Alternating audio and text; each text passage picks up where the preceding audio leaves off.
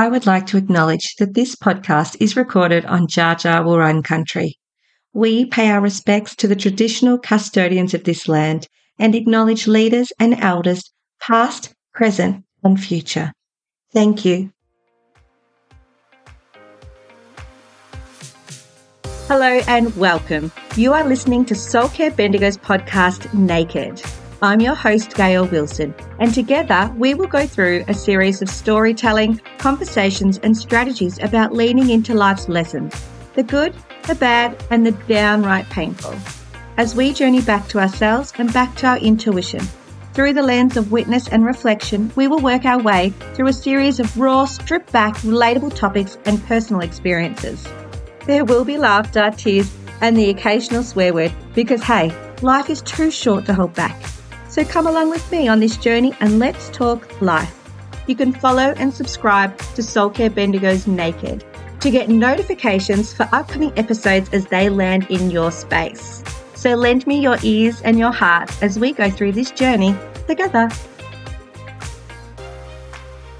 Hello, and welcome to another episode of Soul Care Bendigo's podcast, Naked. This is me, Gayle, and today I'm joined by my sister, Krystle. Hello. We're doing an episode today. As mentioned at the start, we talk about the good, the bad, and the downright painful. And today's got all of it. It's got all three. It's the triple whammy for us. And we really want to speak and share this story. It does have some difficult parts in it to listen to. And I really am mindful to make sure that you are aware of this in case you're listening in the car with kiddies or in case you might have had your own experiences and this brings up stuff for you, which we know now to be the term triggering that we hear so much of in society. So let me give you the brief rundown, folks. We're going to be talking about early childhood trauma through sexual abuse. We're going to be talking about medical conditions. We're going to be talking about stripping. We're going to be talking about drug use. We're going to be talking about criminal activity, potential imprisonment. Then we're going to go on to the light. We're going to go on to recovery. We're going to go on to healing. We're going to go on to second chances. Basically, you're getting an episode of, what was that Australian TV show? What was that one?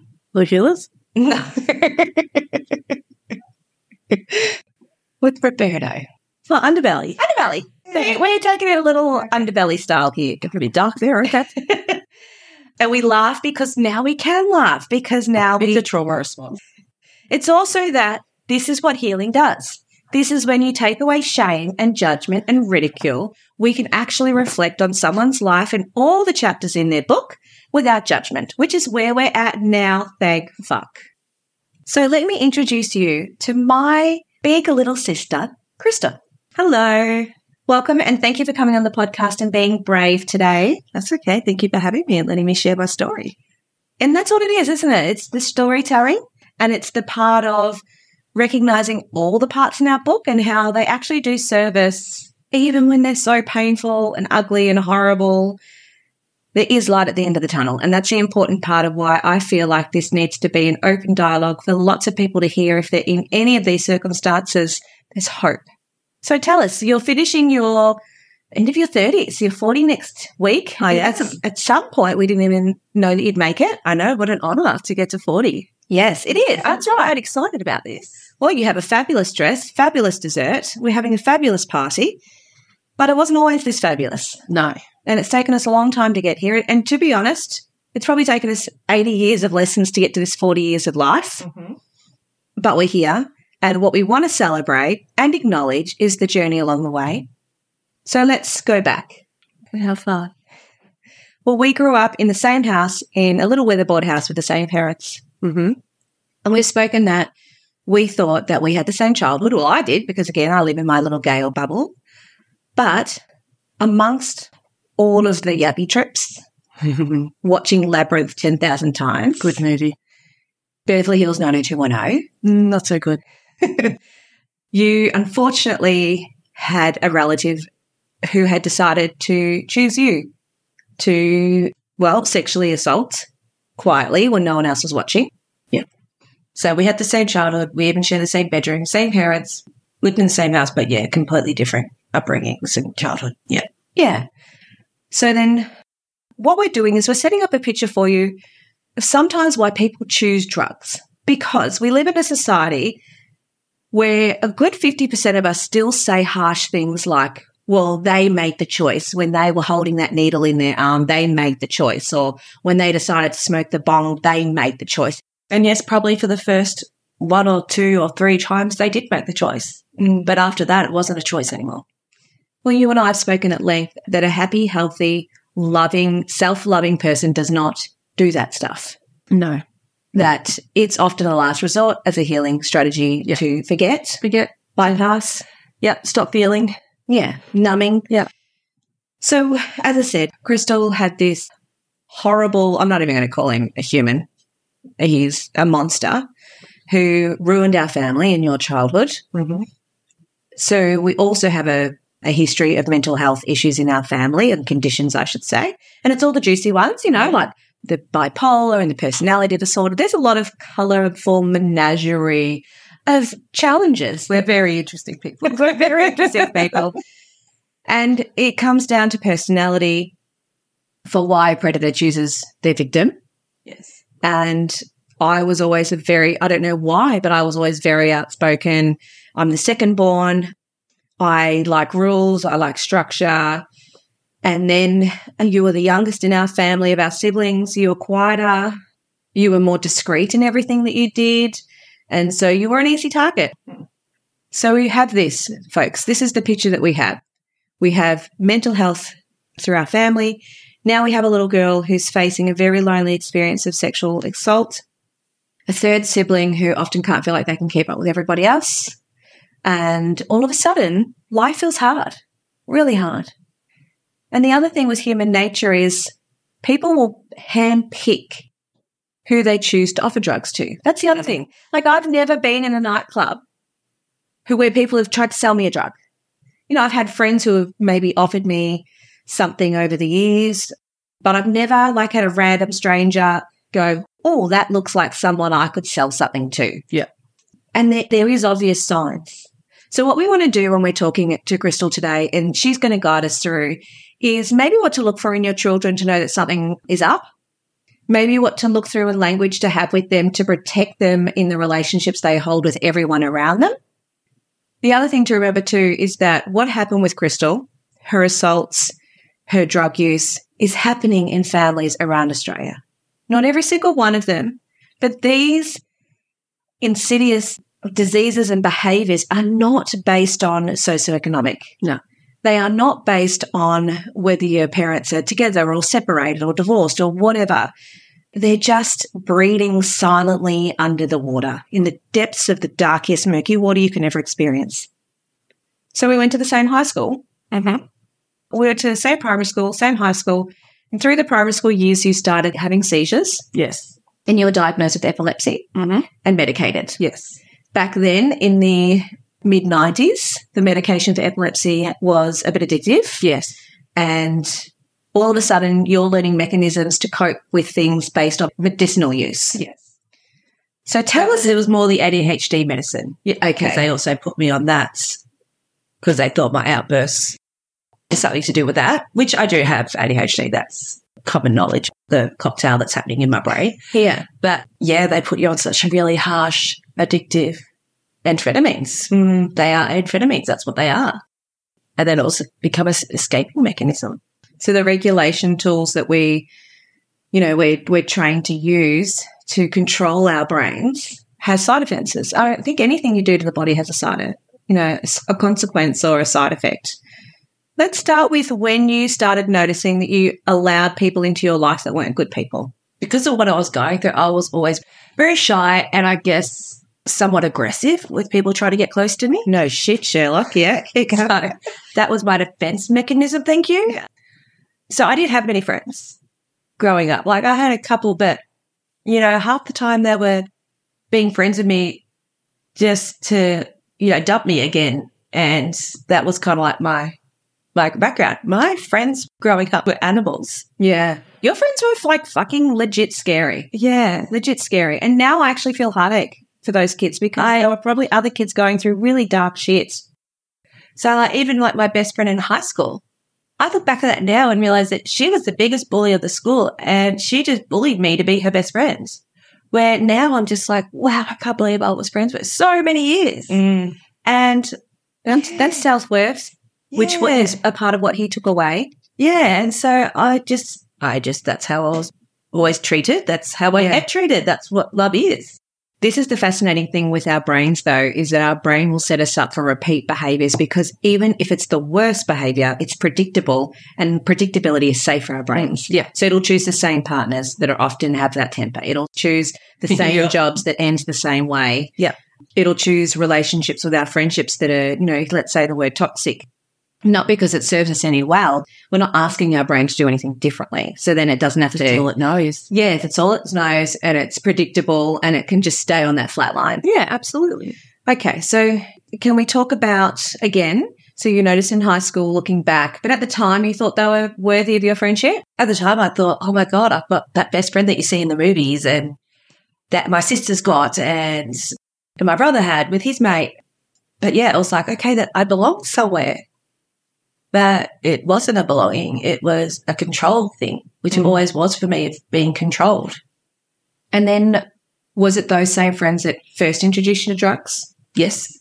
Okay. Yeah. Because that was in their household? Was that a common thing? No. Alcohol was in their household. Alcohol was a big thing, so they'd get our drinks and do everything like that. Also, so drugs were. It was their boyfriends, that introduced it. And that's how that started out. It started small, like with every kid. It started marijuana, and then it creeps up to pills, and then it creeps up to powders, and then it creeps up to smoking stuff and crystal form, and then it creeps up to liquids, and it just keeps building and building and building until you've tried everything that there was to try. Yeah.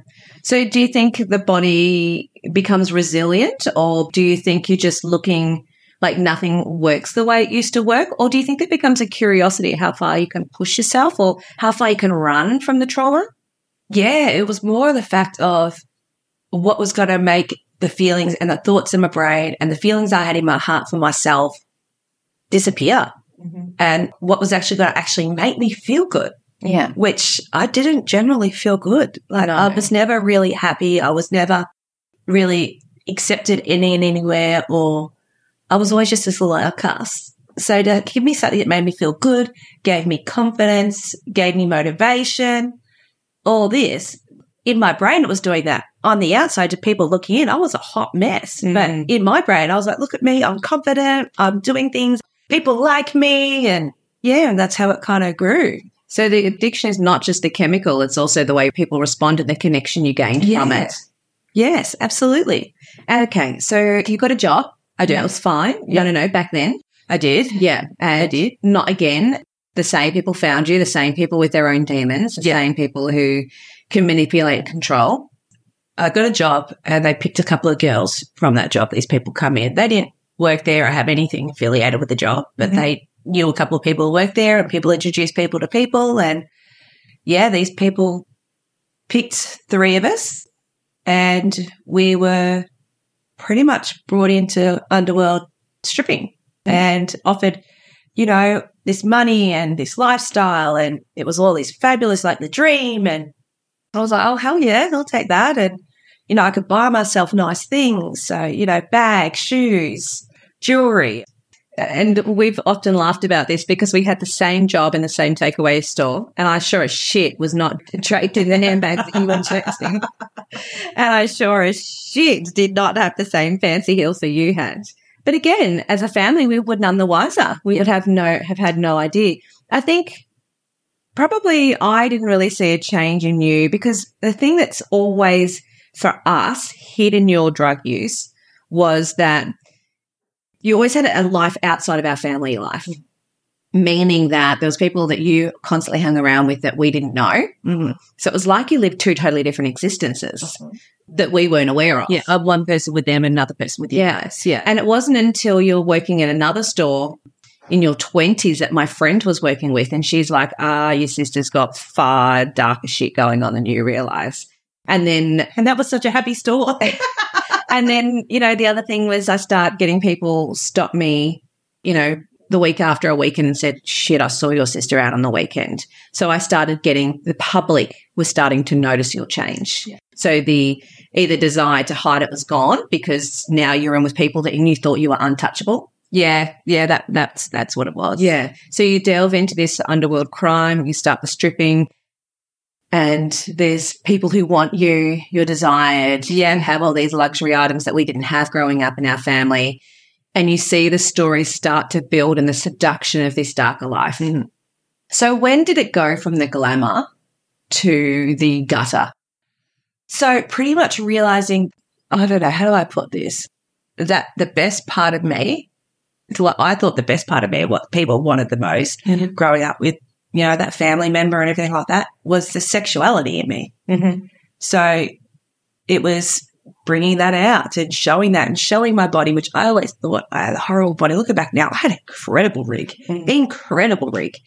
You know, showing the body off, being more confident. But to do that, I needed more stuff to keep me up on that platform, to keep me up on that gravel of having the confidence, looking good, being able to, you know, sleep with people and do that, giving myself sexually to people. Okay. So was this paid for? Not in the form of formal prostitution? Yes. No, I did that once and I cried the whole time and the guy just left money on the bench. He's like, you leave now. So that was a bubble. So you're the worst prostitute. I really am. Thank God. But if it came from someone who was in power, someone who, they were all in power. So, yeah, I'd give my body over to them because it was nice to be in that circle, in that protected, validated, wanted, owned is a perfect way to describe, be owned by someone. Yeah, they can have it. Yeah. Back then, now it's absolutely not. But, you know, in that time, yeah, it was nice to be wanted and to be controlled because that's what I was used to. And that's and being controlled at the highest level was just like, wow, I made it. Yeah. Yeah. But to keep that persona up there, I'd have to take more stuff. Because you weren't naturally that way. So you're an introvert. I am such an introvert. I'm a house baby. Yeah. And you're naturally anxious. Yes. Yes. So I'm naturally awkward. and there's the mental health and so it's a colourful, and we're not painting them both, but really super friendly.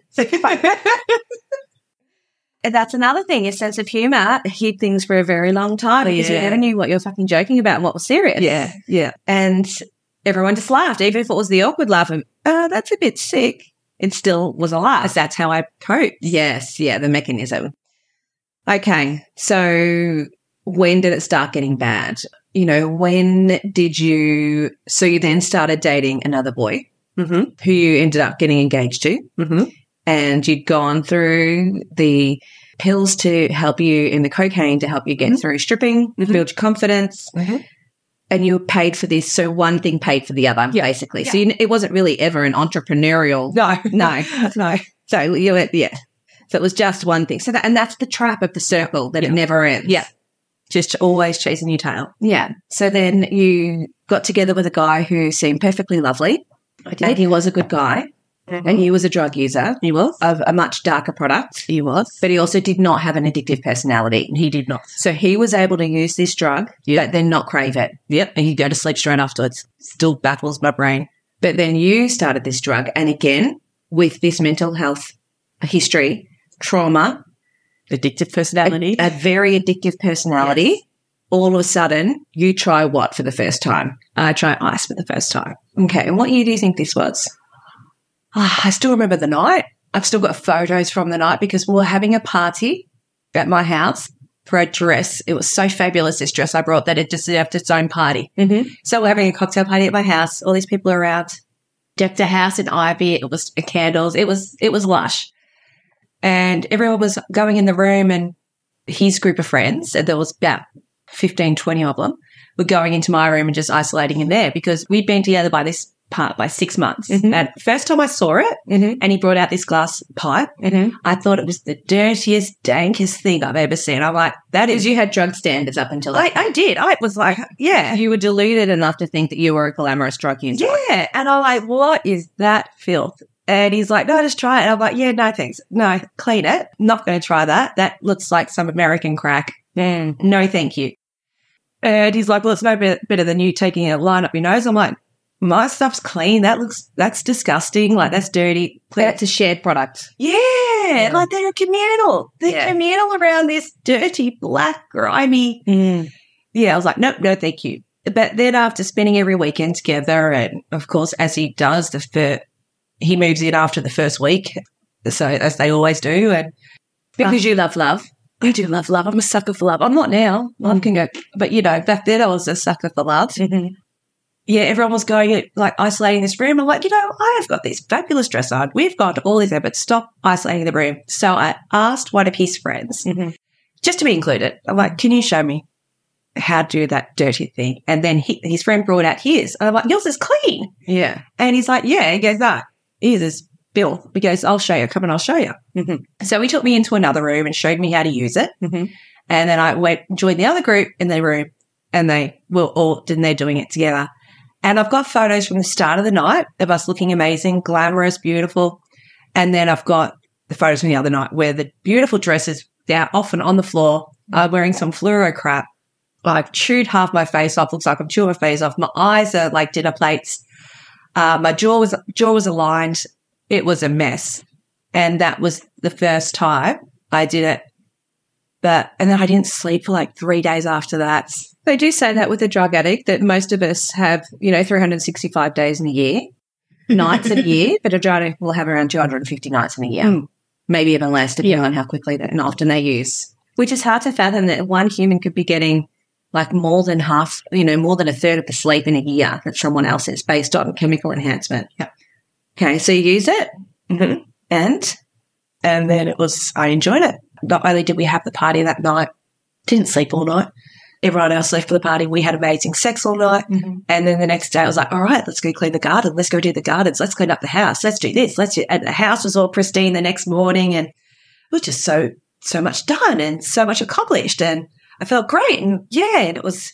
And someone with ADHD, I could see how that could be. It was great. Because you don't leave a task build up, which is a really common thing with ADHD, that they'll leave laundry really backing up or dishes really backing up because all of a sudden the task is too overwhelming. So if you've taken this product, everything was done. Everything was done. The house was pristine. So you're the person you want to be. Yes. Yeah, nailed it. And then, of course, what comes up comes down. But then I got to sleep for like a day straight. And you know me, I'm like a house cat. I love sleep. Yeah. So that was great for me as well. And then it started being every weekend. Okay. And then every weekend. And this is when we noticed that you'd stop turning up to family roasts. Yeah. The Sunday roast went out the window. Yeah. Because I couldn't let mum and dad see me like that. When you say you couldn't let mum and dad see you like that, did you know that you were declining, or you were just like, fuck it, I've got something funner to do? I just, out of respect, I didn't, in case I was jittery or in case, my eyes I was chewing the inside of my mouth. I didn't want mum and dad to see that. Yeah. And I'm a detective. You are like fucking Snoopy, the master detective here. So I didn't want that coming across because you'd straight away like, Krystal, what's wrong with you? What's going on with your mouth? What's happening over there? Krystal, what's going on, Krystal? That is very much how I feel. And a very much accurate representation of Mrs. Wilson. And so, I wasn't doing that. And then once she got the bandwagon, then the brother would get on the bandwagon and he'd just start poking just for the fun of poking at me. And it just, I will politely decline roast this week. Thanks, Mum. Okay, so what happened? When did it start getting bad? When I started doing it in the storeroom of the business I was managing. So this is because you felt like you could no longer get through the simple day-to-day tasks? Yeah, absolutely. Yeah. So your ADHD, do you think, got worse? I got I didn't want to go to work when I wasn't on it. So your anxiety was 10 times worse. Yeah. Your ADHD was worse. So all of a sudden, all the things that you kind of were managing in life to a certain level were now totally uncontrollable. Uncontrollable. Yeah. Right, okay. And so you started using during the day when he wasn't around and offering it. So it wasn't at parties any longer. No. It was just to get through a day. Yeah, yeah. So in the storeroom of a very well-known franchise. Yeah. In Bendigo, staff were noticing that you were disappearing to do this? I think so. I think this is when my friend was like, something's up with your sister. Yeah. I don't think her guy's a good guy. And it wasn't that he wasn't a good guy. It was just that he could do something. As an adult, he could consent to make a choice for himself, but he could also walk away from it. Yeah. And here we have trauma responses, medical conditions, mental health. He didn't realise the bag that he had just opened. And I wonder if he'd taken it all back. he moved me out of town, remember? The opportunity came that we could move to a small country town where you couldn't get anything. Yeah. And To try and help you sober up. yeah. Yeah. Once he realised that I'd gone from ice to then I was experimenting with smoking heroin Okay. in dingy alleyways in Melbourne with a friend. Mm-hmm. He was like, no, we got a bit of trouble here. Yeah. We did. We moved to the country. We moved to abortion. We were doing great. I got clean again and everything was going well. We were occasionally still using. Occasionally his friends would come up on the weekends, but not every weekend.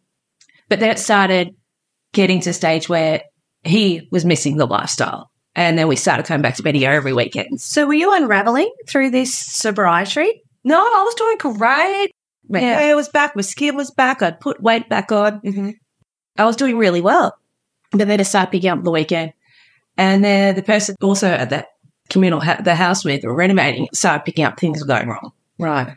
So then we moved into the actual town of this country place. And once we had our own house, then people were coming to stay again. Yeah. So maybe he liked it a bit more than he realised. Yeah.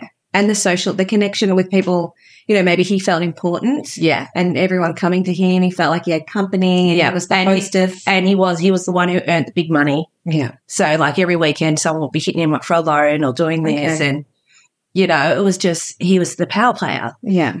But yeah. So then it started just spiraling. And then we broke up it was building up that we were going to break up. But it all also came out then about the molestation as well. Yeah. Yes. Yeah. He was with me when we drove back to Bendigo and sat mum and dad on the front porch of that beautiful weatherboard and said to them, this is what's happening. This is what needs to be done. Because getting sober in that country town, all my nightmares of all that got stronger and stronger and stronger when I'm realising, wait a minute, this is true. I've tried to palm this off that it wasn't. For 15 years. Yeah. And I'm like, no, they're just dreams. No, that can't be right. I'm like, no, I can't ignore this anymore. This is all what was happening. And I remember it all vividly because I'd always drunk from a very young age as well. So I got to a stage where I didn't realise I was an alcohol actually until I went to rehab. But I drink every night. I have a bottle of vodka in my bedroom that I drank every night when I was still living at home. I'd always kind of numb myself at night. And then when I moved away from everything and I'm like, wait a minute, no, there was a reason I was numbing myself. There was a reason this was all happening.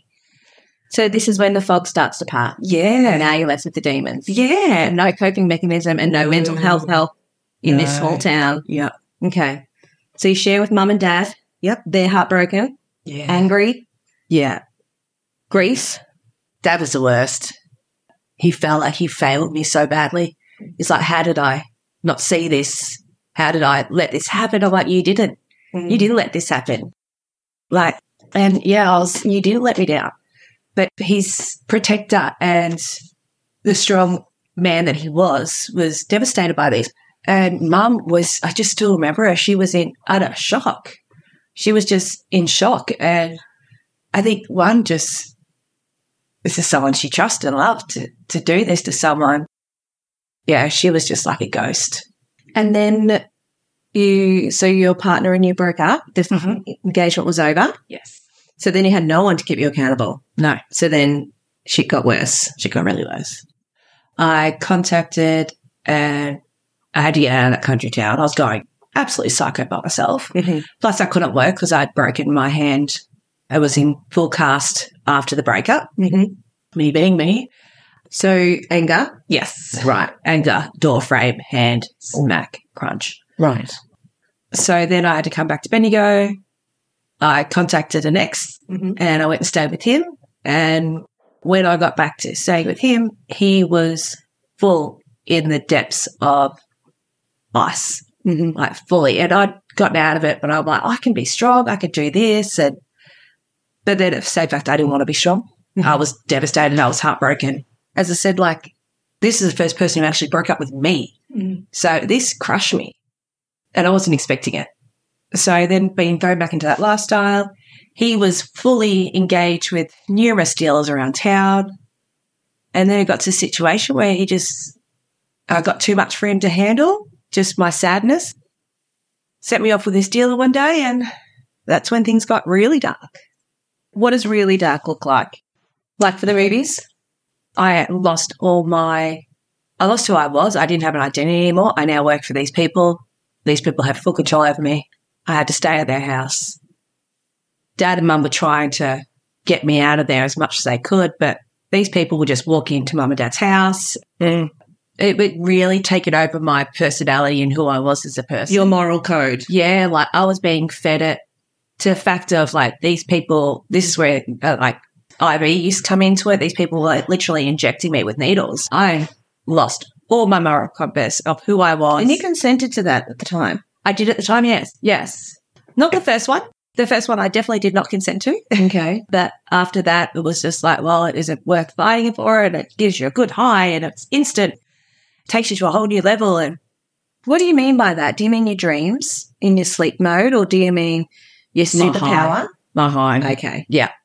Because smoking it, there was like, oh, there's not much getting into me anymore. It's just not having the same effect. And then they are like getting angry at how much I was smoking and like for what it took, because that was costing them money. So then they held me down at one point and put a needle in my arm, and I went, no, fighting it as you do. And then the high after was just like, oh, okay. All right, I get it. And then after that, I didn't fight it because I got in trouble fighting the first time, so I just let them do it. And then it was to the stage I was asking them to do it for me. And so this new level of control over you and this new euphoric experience you were having, this is when really bad criminal stuff came in as well. Again, because that moral code is totally alleviated. Gone. Yeah, I was gone. The person I was, you can't even say autopilot because the autopilot for Krystal wasn't even on. Yeah. It was this new... Demonic? Yeah, I was almost demonic. The person I'd become. Like some of the things that we did and I did, I can't even fathom that was me now. Well, even the strength to do some of the things you did. Yeah. The physical strength. And I suppose that's the superpower that it gives you. Oh, yeah, I was strong. And that's, I think, when we look at drug use and when we look at the drugs that people choose, they all have their different reasons for why they choose that drug. Whether it's escapism, whether it's productivity, whether it's – because you've got to remember this, folks, this is all still pharmaceutical. So it's all still comes from a product that was already made by man, and now it's just been used in its incorrect way. Yeah, been tweaked and added some more things to it. Yeah. And this is the scary stuff, which we all know that we don't know what's in each of the products, and so we don't know what it's going to do to us. The other thing too is that your body now is so malnutrition, so you are so thin. Yep. And I think this is also when society became even more aware of the drug wave had changed. So I think now we're up to, as I said, we've had the 2000s to 2005 where crystal meth is kind of sweeping through a lot of towns, actually through the world. When we'd had the worst drug, which probably was known as heroin through the 80s and earlier. And 90s, yep. Yeah, people did that quietly in their own places, and it wasn't really in society. It was a very isolated dream state drug. But then what happened was we got things like crystal meth and ice, and all of a sudden these people are literally walking along the streets up and awake the same time as us. Yep. They're out in society, they're angry, they're strong, they're powerful, and obviously erratic, unpredictable, can't be talked to, can't be reasoned with. And that's when I think a lot of people notice that, wow, drugs are on our street. They're walking next to us. They're shopping at the supermarket at the same time as us. And it's this time bomb that could explode. ED had the worst violence it had ever experienced. So this new product came in and everyone wanted it. As I said, people who I never knew who would even take drugs were all of a sudden using this drug. And then there's people, and I even say now that the drug dealers that scare me the most are the people who don't actually use. Oh, yeah, that's a smart drug dealer. Well, I think that's the worst kind. Yeah. Because they're not even running from their own addictions and their need. It's actually just manipulation and greed. Yeah, it is. Which scares the hell out of me. Okay, so we're coming towards this episode's ending, folks, where it's been heavy, it's been dark, and we're going to come on to the healing in part 2. But I want to talk about, Krystal, you know, the reality that you'd lost everything. I did. That this glamorous dress night that you had only a short few years before. And they were sold for drugs. This was dissolved. You'd lost me. Yep. You'd lost a lot of your friends. I did. You'd lost your moral compass, your moral code. You'd lost your health. You were actually just a shadow. All of a sudden you were shaving bits off your head and you just looked so different. And I think if I hadn't even walked past you, I probably wouldn't have even recognised you. And so then our family split. And this is the reality. And this is where I really want to talk to those out there who are siblings of drug addicts. I know what it feels like to have your parents so distracted by the drug addict person.